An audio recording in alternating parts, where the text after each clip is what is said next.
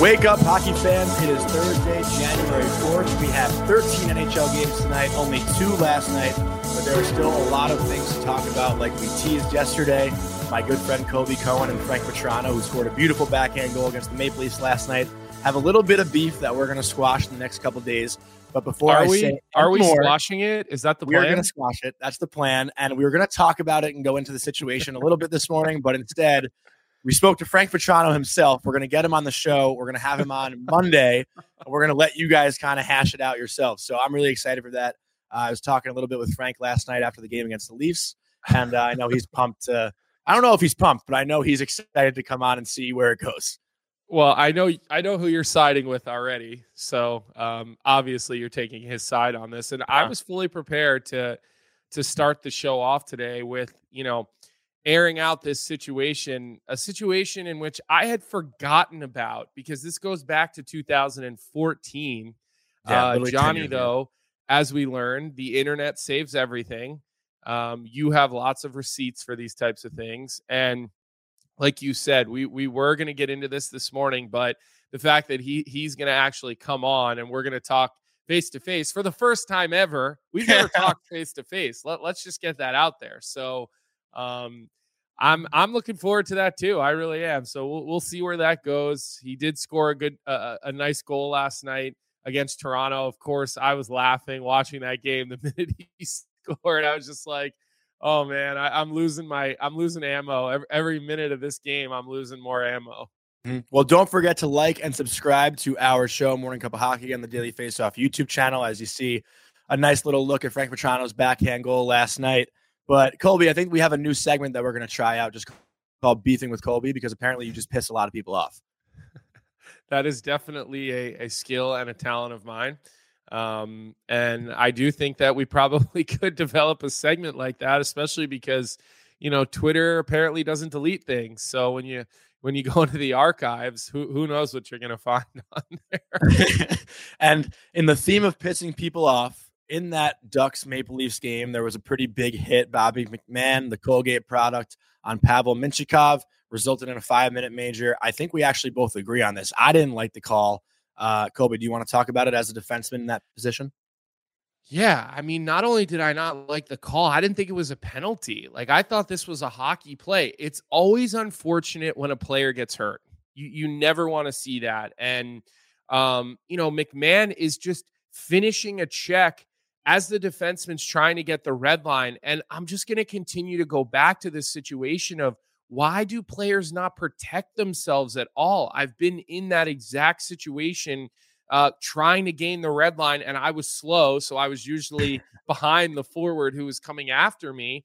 And you've got to make sure that you do not expose yourself that far, get closer to the wall. I mean, there's just so many things that you can do, but when you feel like you're not going to get hit, it just changes the way that you play. It's almost like quarterbacks now in the NFL. These guys can't hit quarterbacks, so they don't know what to do. They can't play as hard on the ball when the ball is snapped. So I didn't like it. The fact that they reviewed it and they looked at it and they talk about it and then they still turned around and kicked him out of the game. I really hope he doesn't get suspended, McMahon. I really do. I mean, that would be, to me, bad, because you're just, again, you're taking away the physical identity of hockey. And I just hate to see that, because I think what happens is players play with their head down. Players are less aware. Players don't protect themselves. And that's really when players get hurt. So, again, I thought this was a good hockey play. I think McMahon's doing his job. And the other thing that I just want to say, and I'm going to say this 1,000 times this year, is you cannot watch things in slow motion in hockey and then judge how you feel about a play, because things don't happen in slow motion. Yeah, I thought you actually made a great point. I thought you made a great point on the fact that Pavel Mintyukov needs to get closer to the boards. Like, when you expose yourself, 2 feet, 3 feet away from the boards, anytime you get hit, it's going to look ugly when you go into the boards, right? No matter what, even if it's from the front, obviously if it's from the back, it's going to look even worse. But Bobby McMahon, listen, I was never a physical forward. I didn't throw the body much. When I saw a defenseman in that position, that's when I was like licking my chops and I'm like, here we go. I can light this guy up. Like, and I'm not, and that's when I could look like I throw big hits, right? Like, that was the position I could be in to do so. Well, this is from why a they got perspective. Yeah, This is go. why they got rid of the pointed glass all around the benches, because you see this happening on the other side of the ice by the benches. That's why everything's round now. Leading into both benches, it's round. You don't have hard Happened in the points. PWHL yesterday too. There you Or 2 go. days I mean, ago. I still remember when it happened to Max Pacioretty. I was with the Boston Bruins, and Chara kind of rubbed him out, and he ends up hitting the turnbuckle there. But sort of a similar type of play, trying to get a puck deep. So again, those are really not malicious plays, although they look malicious. But the problem is if McMahon doesn't finish his check there, and he just kind of turns off, then you never know. Michikov is going to try to take that puck deep. He might keep trying to skate with it. It might lead to an odd man rush. And then he comes back to the bench, and his coaching staff's wondering why a bottom six type of player isn't finishing their check, isn't playing through guys. So again, disappointed in the call here, disappointed the fact that the officials gave him a game misconduct, a 5-minute major, because, those types of penalties, Johnny, they can really change the outcome of a game. Yeah, I completely agree. And that game had a lot of craziness in it. Austin Matthews scored his 30th goal of the season on his 13th shot on goal on the Leafs' 50th shot of the night.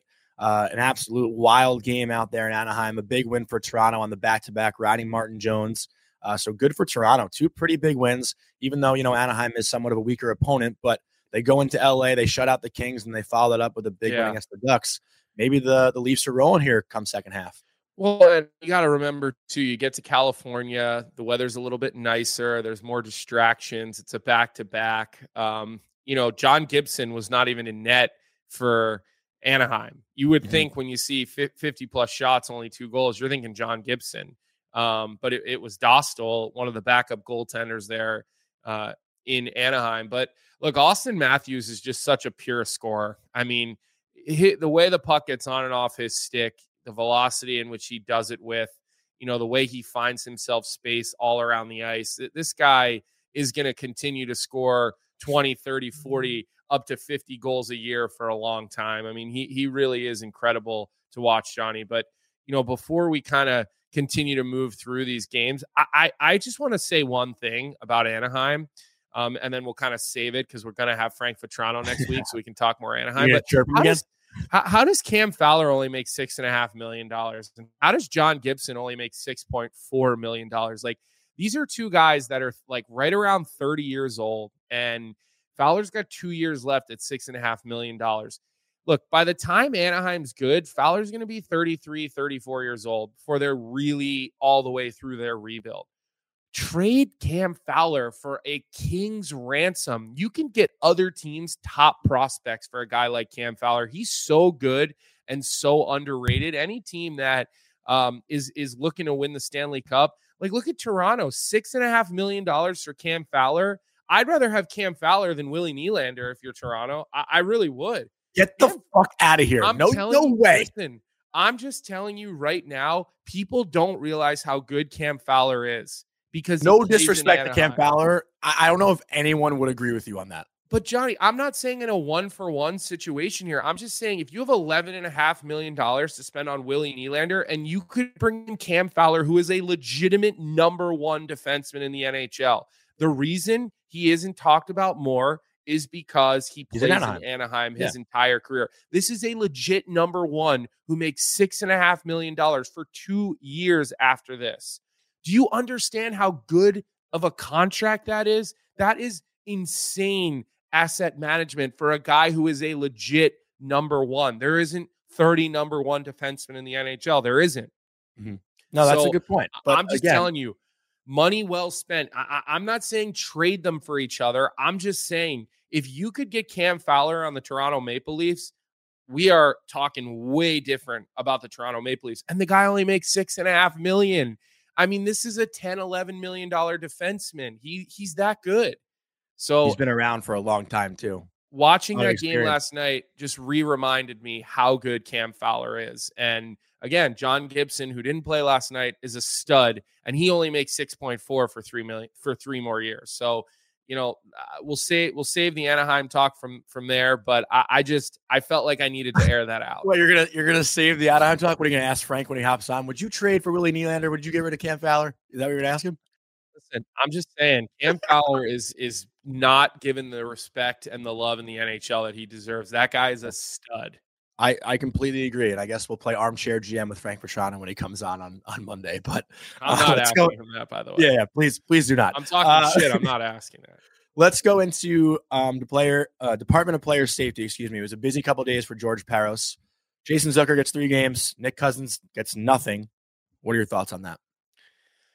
Yeah, I mean, honestly, I think George Parros has a tough job, and I think he's a smart guy. I really do. I mean, he went to Princeton, so obviously he's a smart guy. But, I said on our show that I thought, Zucker might get 4, might. I was like, I think I said 3 to 4 games is kind of what I thought would happen. And that is what happened. So I'm not in any really level of disagreement with the decision because it was retribution. It was to the head. He did kind of smash his face into the glass. I think it could have been worse. I think he really could have crunched him from there. I think he kind of held up a little bit. But again, the officials, they don't make the call for Cousins. Second time in a couple of weeks, Cousin gets away with a dirty little play. Yeah. I was going to say he's got to be the most hunted after guy in the NHL right now with how he's getting away with everything. Well, he's getting away with it. The officials aren't calling it, and then it spirals, and then players start taking it into their own hands. And I think we've seen that now around the NHL and some other circumstances. So I thought 3 games was reasonable for Zucker. I really did. But I think Nick Cousins should have gotten a game suspension. I really do. I still absolutely play on Valimaki when he's down, totally defenseless, on your knees. That was almost like a knee and an elbow to the head. So I hated that one as well. But I do think George Parros has a difficult job. Yeah. I mean, 1 game for Cousins should have been what the outcome was. I think, anyone who watched that hit would probably agree. And it's going to be interesting to see what happens tonight. Vegas versus Florida, Stanley Cup final rematch, which we'll talk about a little bit later on the show. But Nick Cousins, again, I'm sure we'll get in the mix with that team. So we'll see how that plays out with number 21 in Florida. But another situation with George Parros is Ryan Hartman's high-sticking fine on Cole Perfetti, which has caused a lot of discussion around the NHL. I actually tuned in to Sportsnet last night. I saw it on Twitter. The dressing room, Jamal Mayers and Jennifer Botterill were going after it in a good spirit, though, like not, a heated argument, but some good debate. We'll see the high stick right here. Ryan Hartman right off the draw just gets Perfetti right in the jibs, which is somewhat of a cheap shot. I mean, not somewhat. It was definitely a cheap shot. And Colby, I want to hear your thoughts before I go into mine because I feel pretty strongly about this one myself. Yeah, I mean, look, Hartman's is a hard-nosed player. Like, he is. I actually have always liked the way Hartman plays. I think he's been, kind of an honest player who's reinvented himself in different organizations. He's really found a home in Minnesota. I like that he plays physical. I didn't like this. Take a guy's number, go run him, catch him open ice. I'm not saying run him from behind. I'm just saying gone are the days when you took a guy's number and then waited for him to come across the middle. Although I know that they're kind of getting rid of those hits, but Trouba does it and he doesn't get called. He doesn't get suspended because he's a phenomenal hitter. So I'm not a fan of using your stick to get retribution in the mouth of a player. I thought the retribution was for what Brendan Dillon did, a couple of cross checks on Kaprizov, earlier in the season. What was that, a couple of weeks ago or something like that, maybe 2 weeks ago. And I thought those were just hard hockey plays. Like, yeah, you're cross-checking a guy, but like you're working in the pants, though. Yeah, you're working a guy's hip. You're working a guy's hip. I mean, I didn't see that as such a dirty play like everybody else did. Obviously, mostly Minnesota fans, but I didn't like what Hartman did, the way he got his retribution. But the whole situation, Johnny, was kind of weird. And I know we have some sound because Perfetti was asked about it. But before we listen to Perfetti getting interviewed or media scrummed, I'm interested. Like, what are your thoughts? You said you have a strong opinion. Normally your opinions are all sunshine and rainbows. So let's hear your strong opinion, Johnny, and then we'll decide if we actually think it's a strong opinion. Well, I think Jennifer Botterill really said it perfectly last night. Like I mentioned before, like there's a difference between playing the game hard, playing the game tough, and playing the game just fucking cheap, to be honest. And Hartman literally just took a cheap shot at Perfetti, who had nothing to do with the play on Dillon and Kaprizov. And I get it. You want to stick up for your teammates. You want to show that you have grit or whatever the word would be in that scenario. But it's not just taking liberties at a guy who's, nothing to do with the play. Like you said, taking a number is all fine, and throwing a big hit, getting in the mix, stirring shit up after the whistle, I'm cool with that. But off a draw, like a guy's defenseless, nothing covering his face, like that's where I think it's just a little bit of chicken shit. It's a bad look for the game, right? It's just disrespectful to the game, and obviously, like you said, we'll hear the comments from Perfetti because it's pretty surprising that Hartman, was caught on a microphone talking about it with Perfetti. So we'll tee that up right now. What happened the day before? Yeah, he did. He made it pretty obvious. He did it he said it in kind of a respectful way. He said, no disrespect, nothing against you. Just, had to happen. Something had to happen against, what happened to Kaprizov there. He's obviously going to be out for a little bit, and I don't think Dilly was trying to hurt him. I think he's just playing heavy, and that's just, that play happens. He wasn't, I don't think, trying to be a bad guy. I think he was just, that's what he thought he needed to do to get back at us. And that's what he chose to do. I was saying to a couple of guys, lucky it wasn't like a cheap shot hit or from behind or to the head or something that could have been serious. Luckily, it was just a couple stitches. And, kind of a weird thing to come out and admit it. That, he blatantly said that, it was for what happened. Well, I didn't even do anything in the play. I had nothing to do with it. And, hey, whatever. It's all good.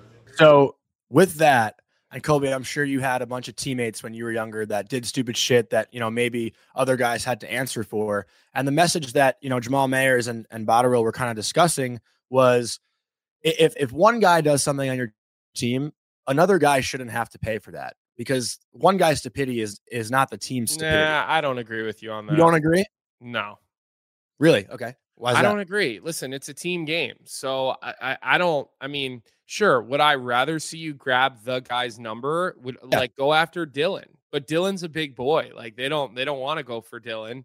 He's also apparently one of the nicest guys in the NHL from what I've heard too. Brendan Dillon? Yeah. Yeah. Listen, maybe he is, but he's a mean prick on the ice. Well, That's the way that he plays, and there's nothing wrong with that. But this is kind of a tough video to watch and listen to. I'm not really sure. And Perfetti, look, the kid's a phenomenal player. I think he's got a world of talent. I think he's already a really good player in the NHL. I think he's got a big ceiling to be, a real legitimate top line player in the NHL. But I don't understand going into that. If you're going to sit there and talk about it publicly, which again, no problem. Why are you sitting there saying it's all good? It's no big deal. He was respectful about it. This would have been the perfect time to pull up your big boy pants and send a message back. These are teams that could play each other in the playoffs. And honestly, they're going to walk all over Cole Perfetti physically now. Guys on the Minnesota bench are going to be chirping him.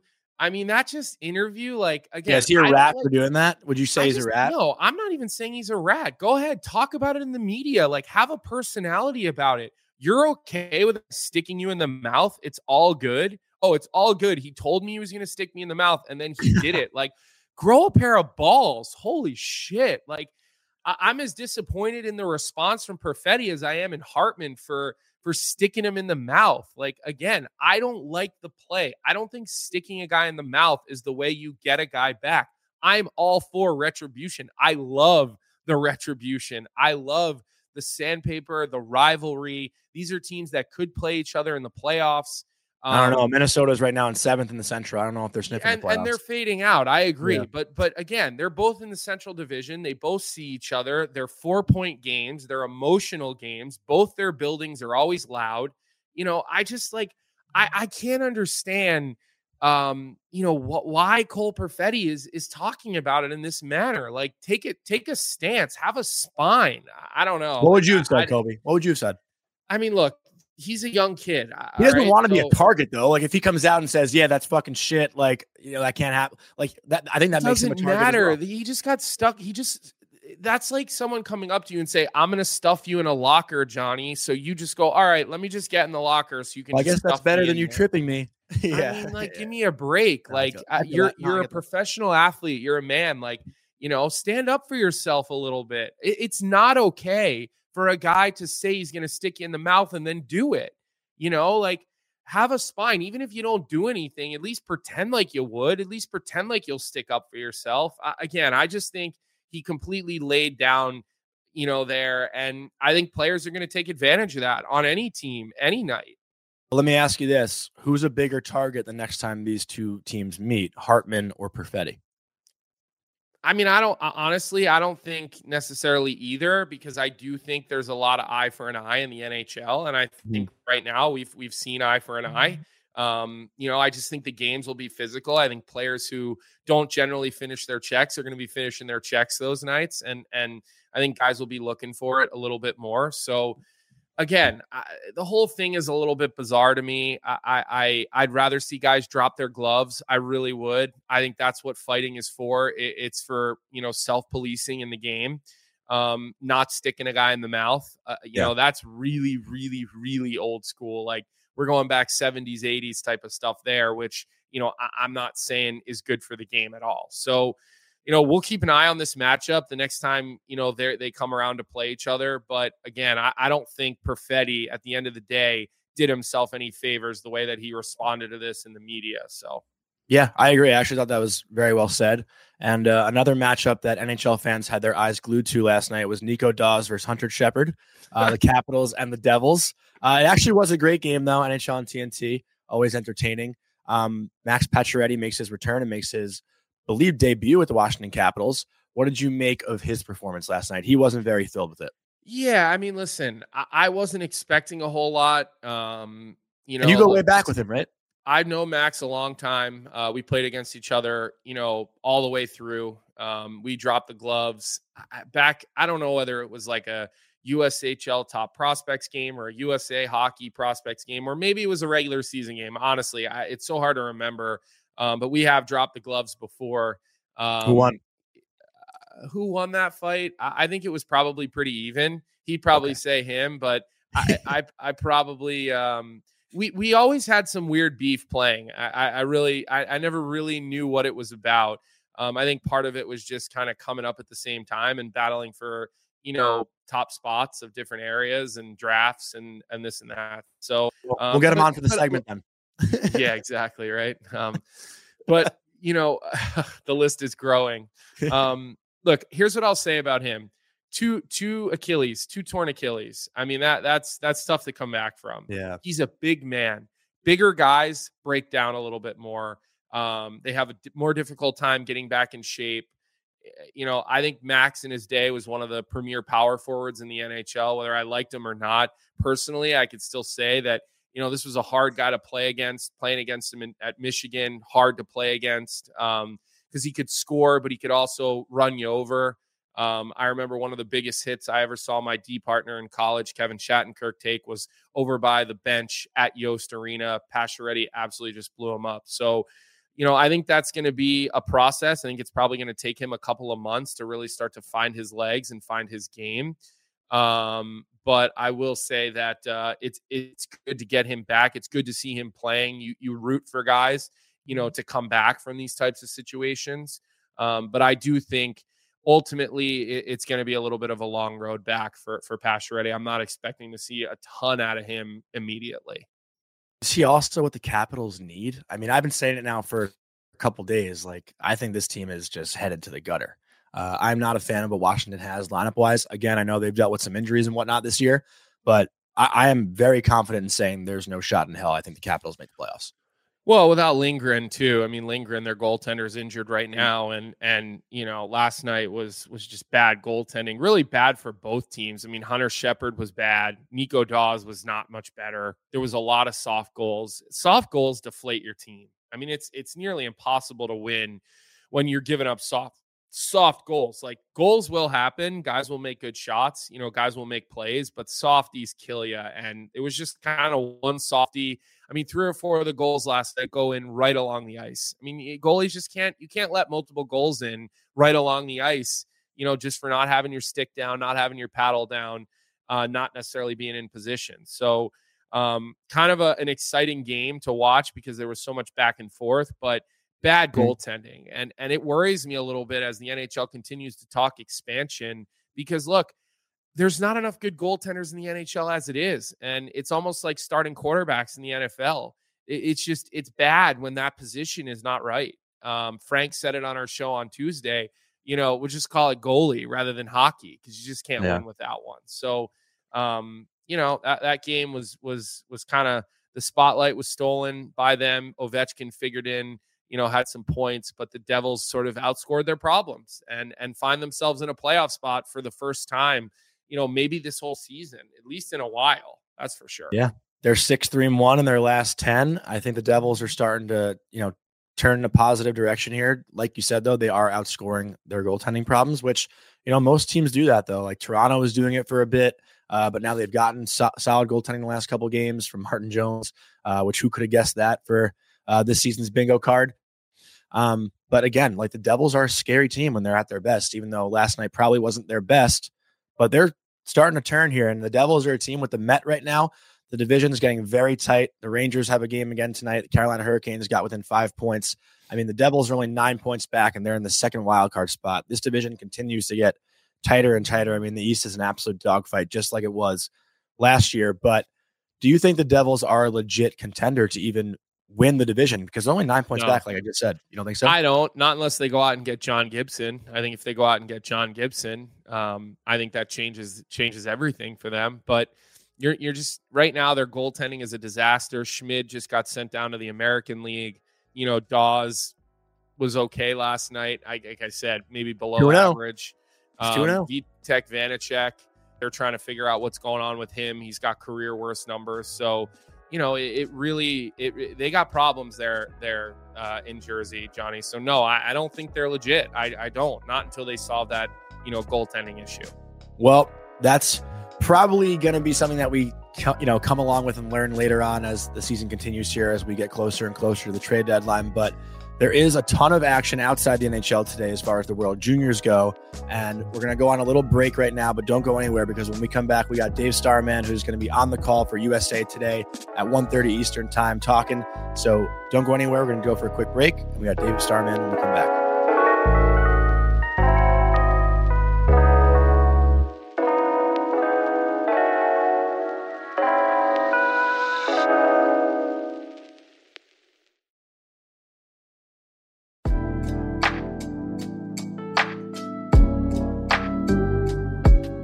Welcome back to Morning Cup of Hockey, and we are now joined by a good friend of mine, a guy that you've probably been hearing and seeing quite a bit on your TV if you've been following along with the World Juniors.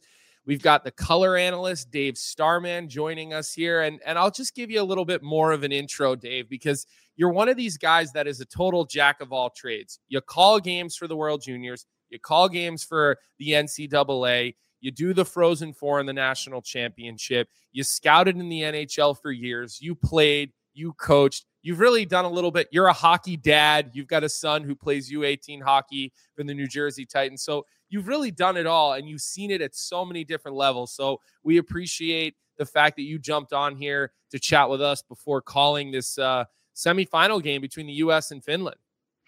First of all, I think it's going to be a great game to start with, but also just in mentioning the Titans, Colby, you've done your share of coaching too, and I am beyond thrilled, as I've told you a number of times, that you are back with the Titans and working with Ryan's team. And it is so important, I think, for players that have achieved success to be able to get back with the younger players and impart a lot of their experience, because your hard yards, your sweat equity in the game, and I say this about you and other players that are doing it, it's so important to give back because of the experiences that you had. And it's amazing the impact that I think that we all make on these younger players by doing what we do to make them better, because it just makes them enjoy the game so much more. And we're certainly seeing that manifest at the World Juniors. Well, speaking of younger players, can I jump in here, Colby? No, you just sit on the side for now, okay? I certainly love driving your son crazy every day, Star, because I know there were a lot of moments in my broadcasting career where you were giving me hard feedback. So I like that I now get to give it to the next generation of the Starman family to try to pump them up a little bit. Actually, you know what they say? It rolls downhill, right? So just keep it rolling. Well, I'm going to jump in now because Colby said a friend of his, but I'd say a friend of ours. I don't want to miss out on the friendship here, Dave. We go back now a couple of years, but you speak of the added pressure to the younger players today in the World Junior and Canada's taken a lot of flack for their, upset in the quarterfinal round. Do you think there's too much pressure right now on the young kids to perform at the World Junior when it used to just be a showcase for younger talent that could be in the NHL in the future? I think that's a really good question. And I think the answer is yes and no, but more on the yes side. I do think that because this event has so blown up over the last 16 years, and I'd like to think that in the US it has because of the coverage that it's gotten from the NHL network and the investment that they've made in it. I think that when you take a look at this tournament, everybody knows everything now. There's much more media coverage. There's much more fans paying attention. There's much more interest in prospects on the hockey side than there used to be. It used to be just more of a college football thing.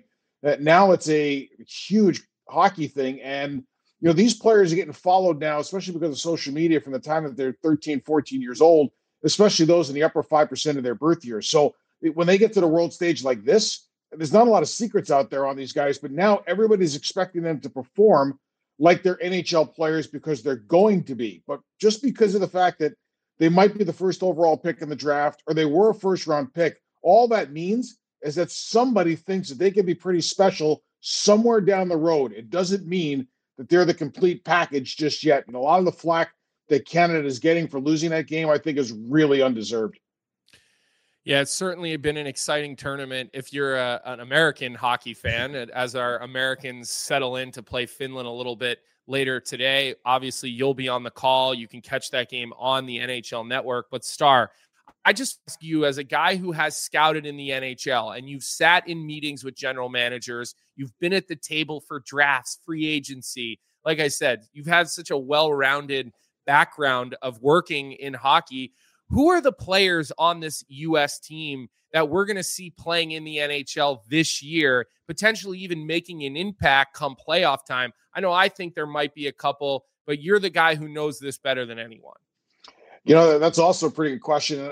I'll tell you what, when you look at the way that Cutter Gauthier has played this year, and I know the plan for him was go back for another year of college hockey to come out a little bit bigger, stronger, faster, and more put together. But he has so impressed me with the diversity that he has shown in this tournament. You think back a few years, think back to Kiefer Bellows a few years ago. Here was a guy that was a high-end pick, had a tremendous shot, could impact games with the way he shoots the puck.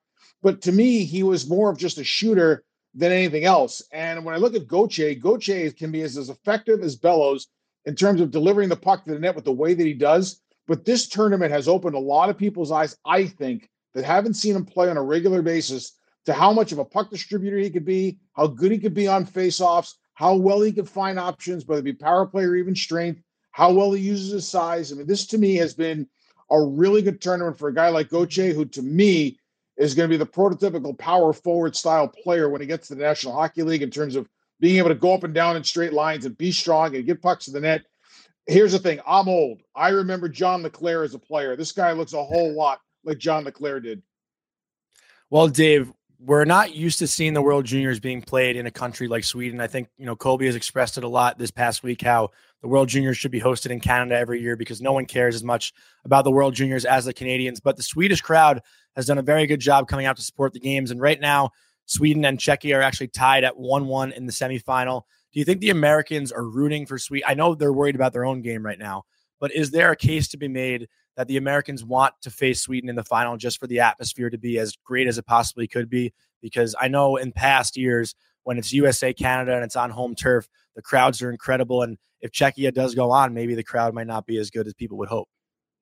That's a fair point. I think that when you're picking your poison in terms of who you want to play for a championship game, there's no we want Florida chance going on, huh? Right? You can get yourself in all kinds of mental trouble in that situation. But from the crowd perspective, I remember doing that gold medal game in Saskatoon in 2010, US-Canada.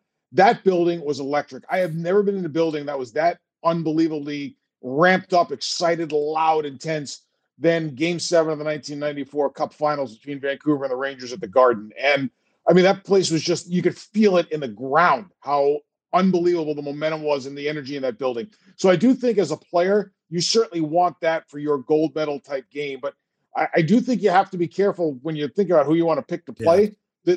The Czechs are a hard out. To me, if I'm the U.S., that's the last team I want to play right now is the Czechs. But on the other hand, the Swedes have been, they've been good. They might have been a little underrated in terms of They haven't got a lot of attention outside of Sweden in terms of what they're doing because everybody's been wrapped up U.S. Canada. But the Swedes are good. I mean, they can defend really well. They got nice skill. They can score. The goaltending's been good. I mean, pick your poison on that one. The softer game will be the Swedes. The less talented team is probably the Czechs. But I got news for you. Neither one of those two teams is going to be a pushover if the U.S. gets one of them in a gold medal game. Yeah, you get to this stage of these one-game elimination tournaments, and you're just playing against good hockey players. It really doesn't matter who you're playing against. Star, I've loved watching Rutger McGroarty, and I loved watching him at Michigan last year. I know he's dealt with some injuries heading into this tournament. He's a Winnipeg Jets first-rounder. I think a future captain in the NHL. He's a coach's kid.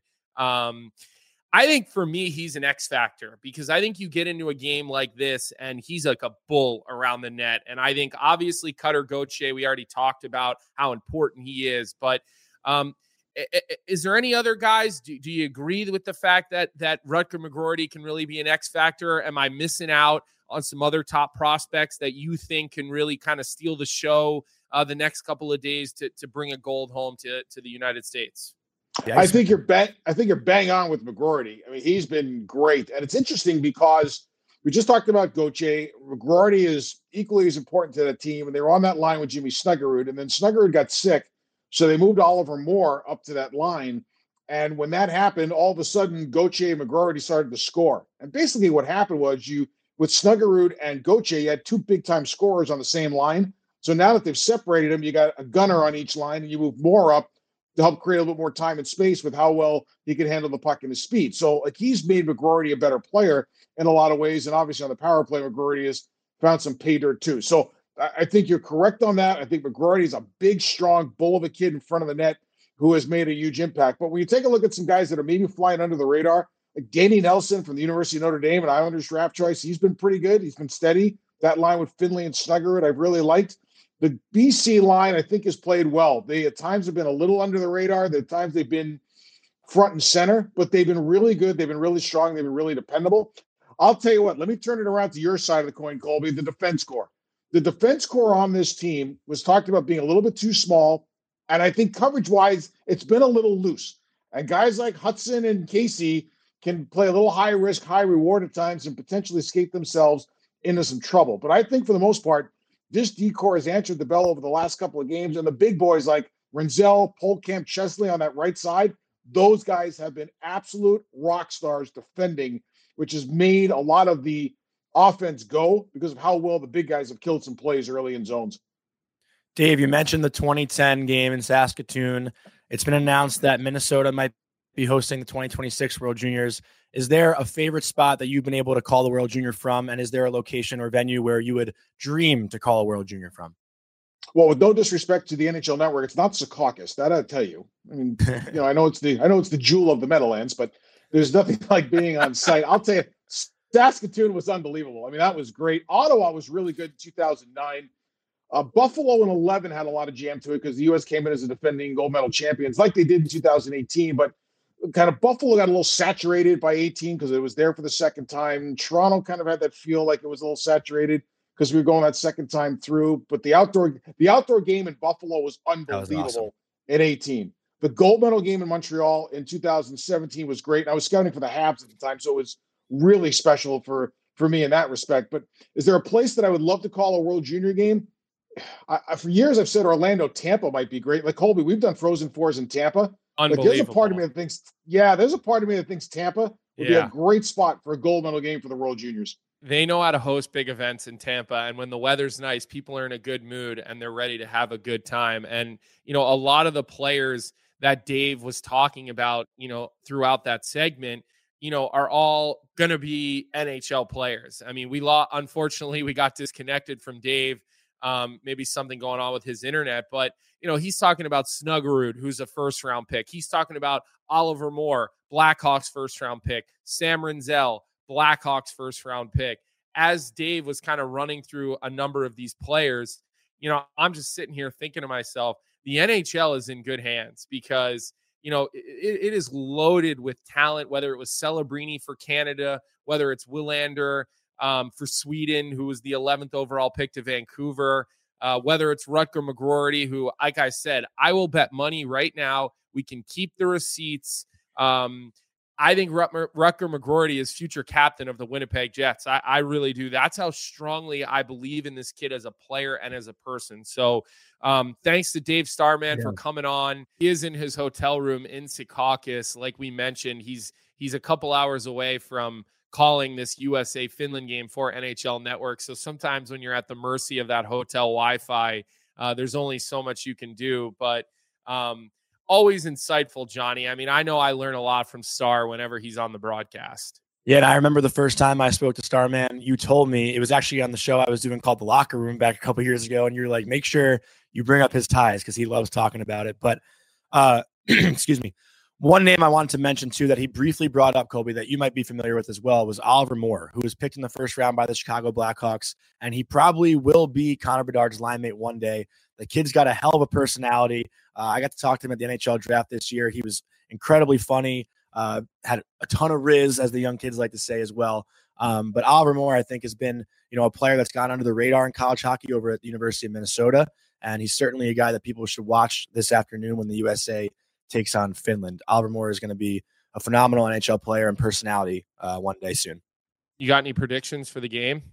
I'm going to say it's a low-scoring game. I think 3-2 US, and I could see it going into extra time, playing overtime. Okay. I like the U.S. 4-1. I think the U.S. has trended in the right direction through this tournament. I think they've gotten better and better.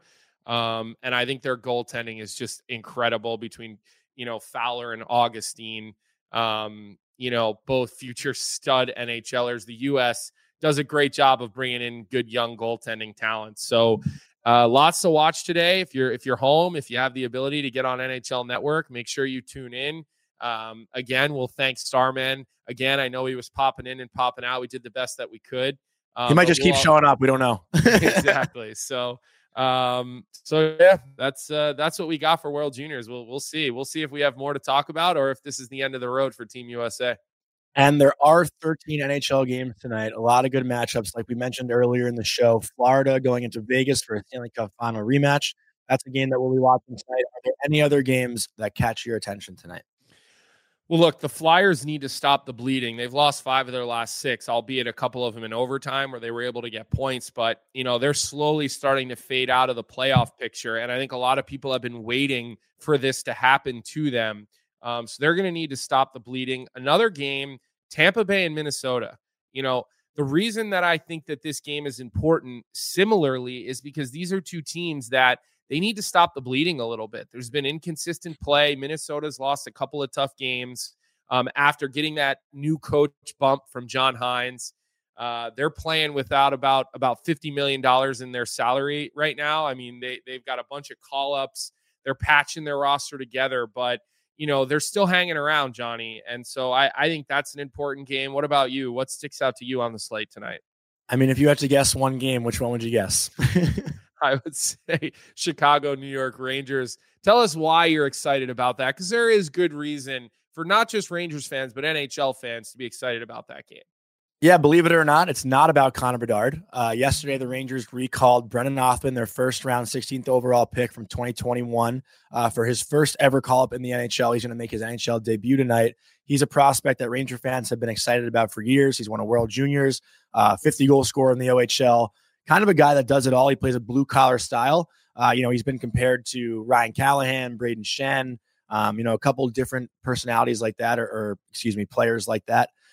So I think Ranger fans are going to be very excited to watch Brennan Othmann skate in that number 78, the first time a player has worn 78 for the Rangers ever, which is a very interesting number. I'm curious to ask him about that tonight because I'll be. Sounds like it's a training camp number, really. I don't know. No, he's worn it in junior. No, I know. I'm just saying, generally speaking. Oh yeah. When a veteran player sees 78, they're looking at him like, yep, you'll be back in the minors next week. James Neal said that to me one time during an NHL game because I had number 36 on, but I chose 36, so he can suck it. Well, it was just there weren't a lot of options. I was presented with limited options. I wanted to have 2 numbers because my last name was so short.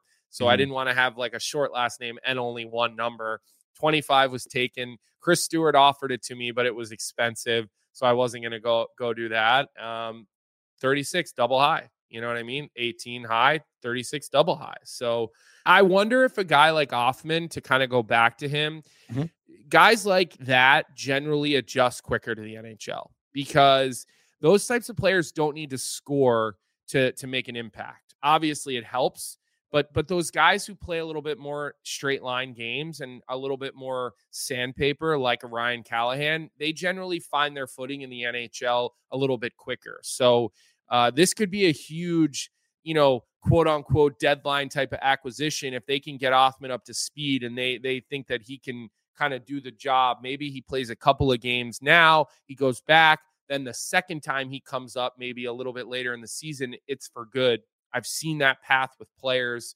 I think the Rangers are in win now mode, so I'm sure they'll make some moves at the deadline. But I'll be watching that game too, Johnny.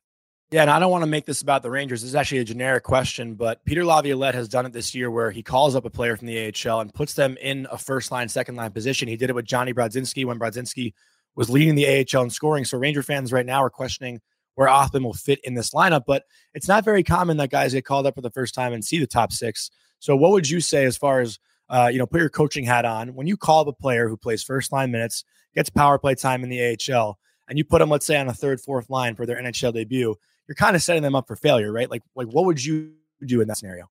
Maybe not failure, putting them on the third line, because you got to remember, you're on an NHL third line. Let's say you're playing with Nick Bonino, for example. Nick Bonino was not always a third, fourth line player. Nick Bonino was a scorer. Nick Bonino was an offensive player. He's a hockey IQ genius, Nick Bonino. So I think there's opportunity. I think maybe you could see him start on the third line, but get him on a power play. I'm a huge fan of getting a guy on a power play who's a power play player. Maybe it's the second unit. You're not touching that first unit. Best unit in the league right now. So you're not touching the first unit. But, look, I go back to my first NHL call-up, and I'll give Joe Sacco a lot of credit there because my strength was playing on the offside of my power play. I could shoot a one-timer. And so they put me on a 5-on-3 power play, my first or second night in the NHL because they wanted me to be successful. They were honestly sort of handing me some success doing that. So I like that. I'm glad Peter Laviolette is thinking that way. I bet you 10 years ago, he wasn't thinking that way. So it's good to see the sort of evolvement of him.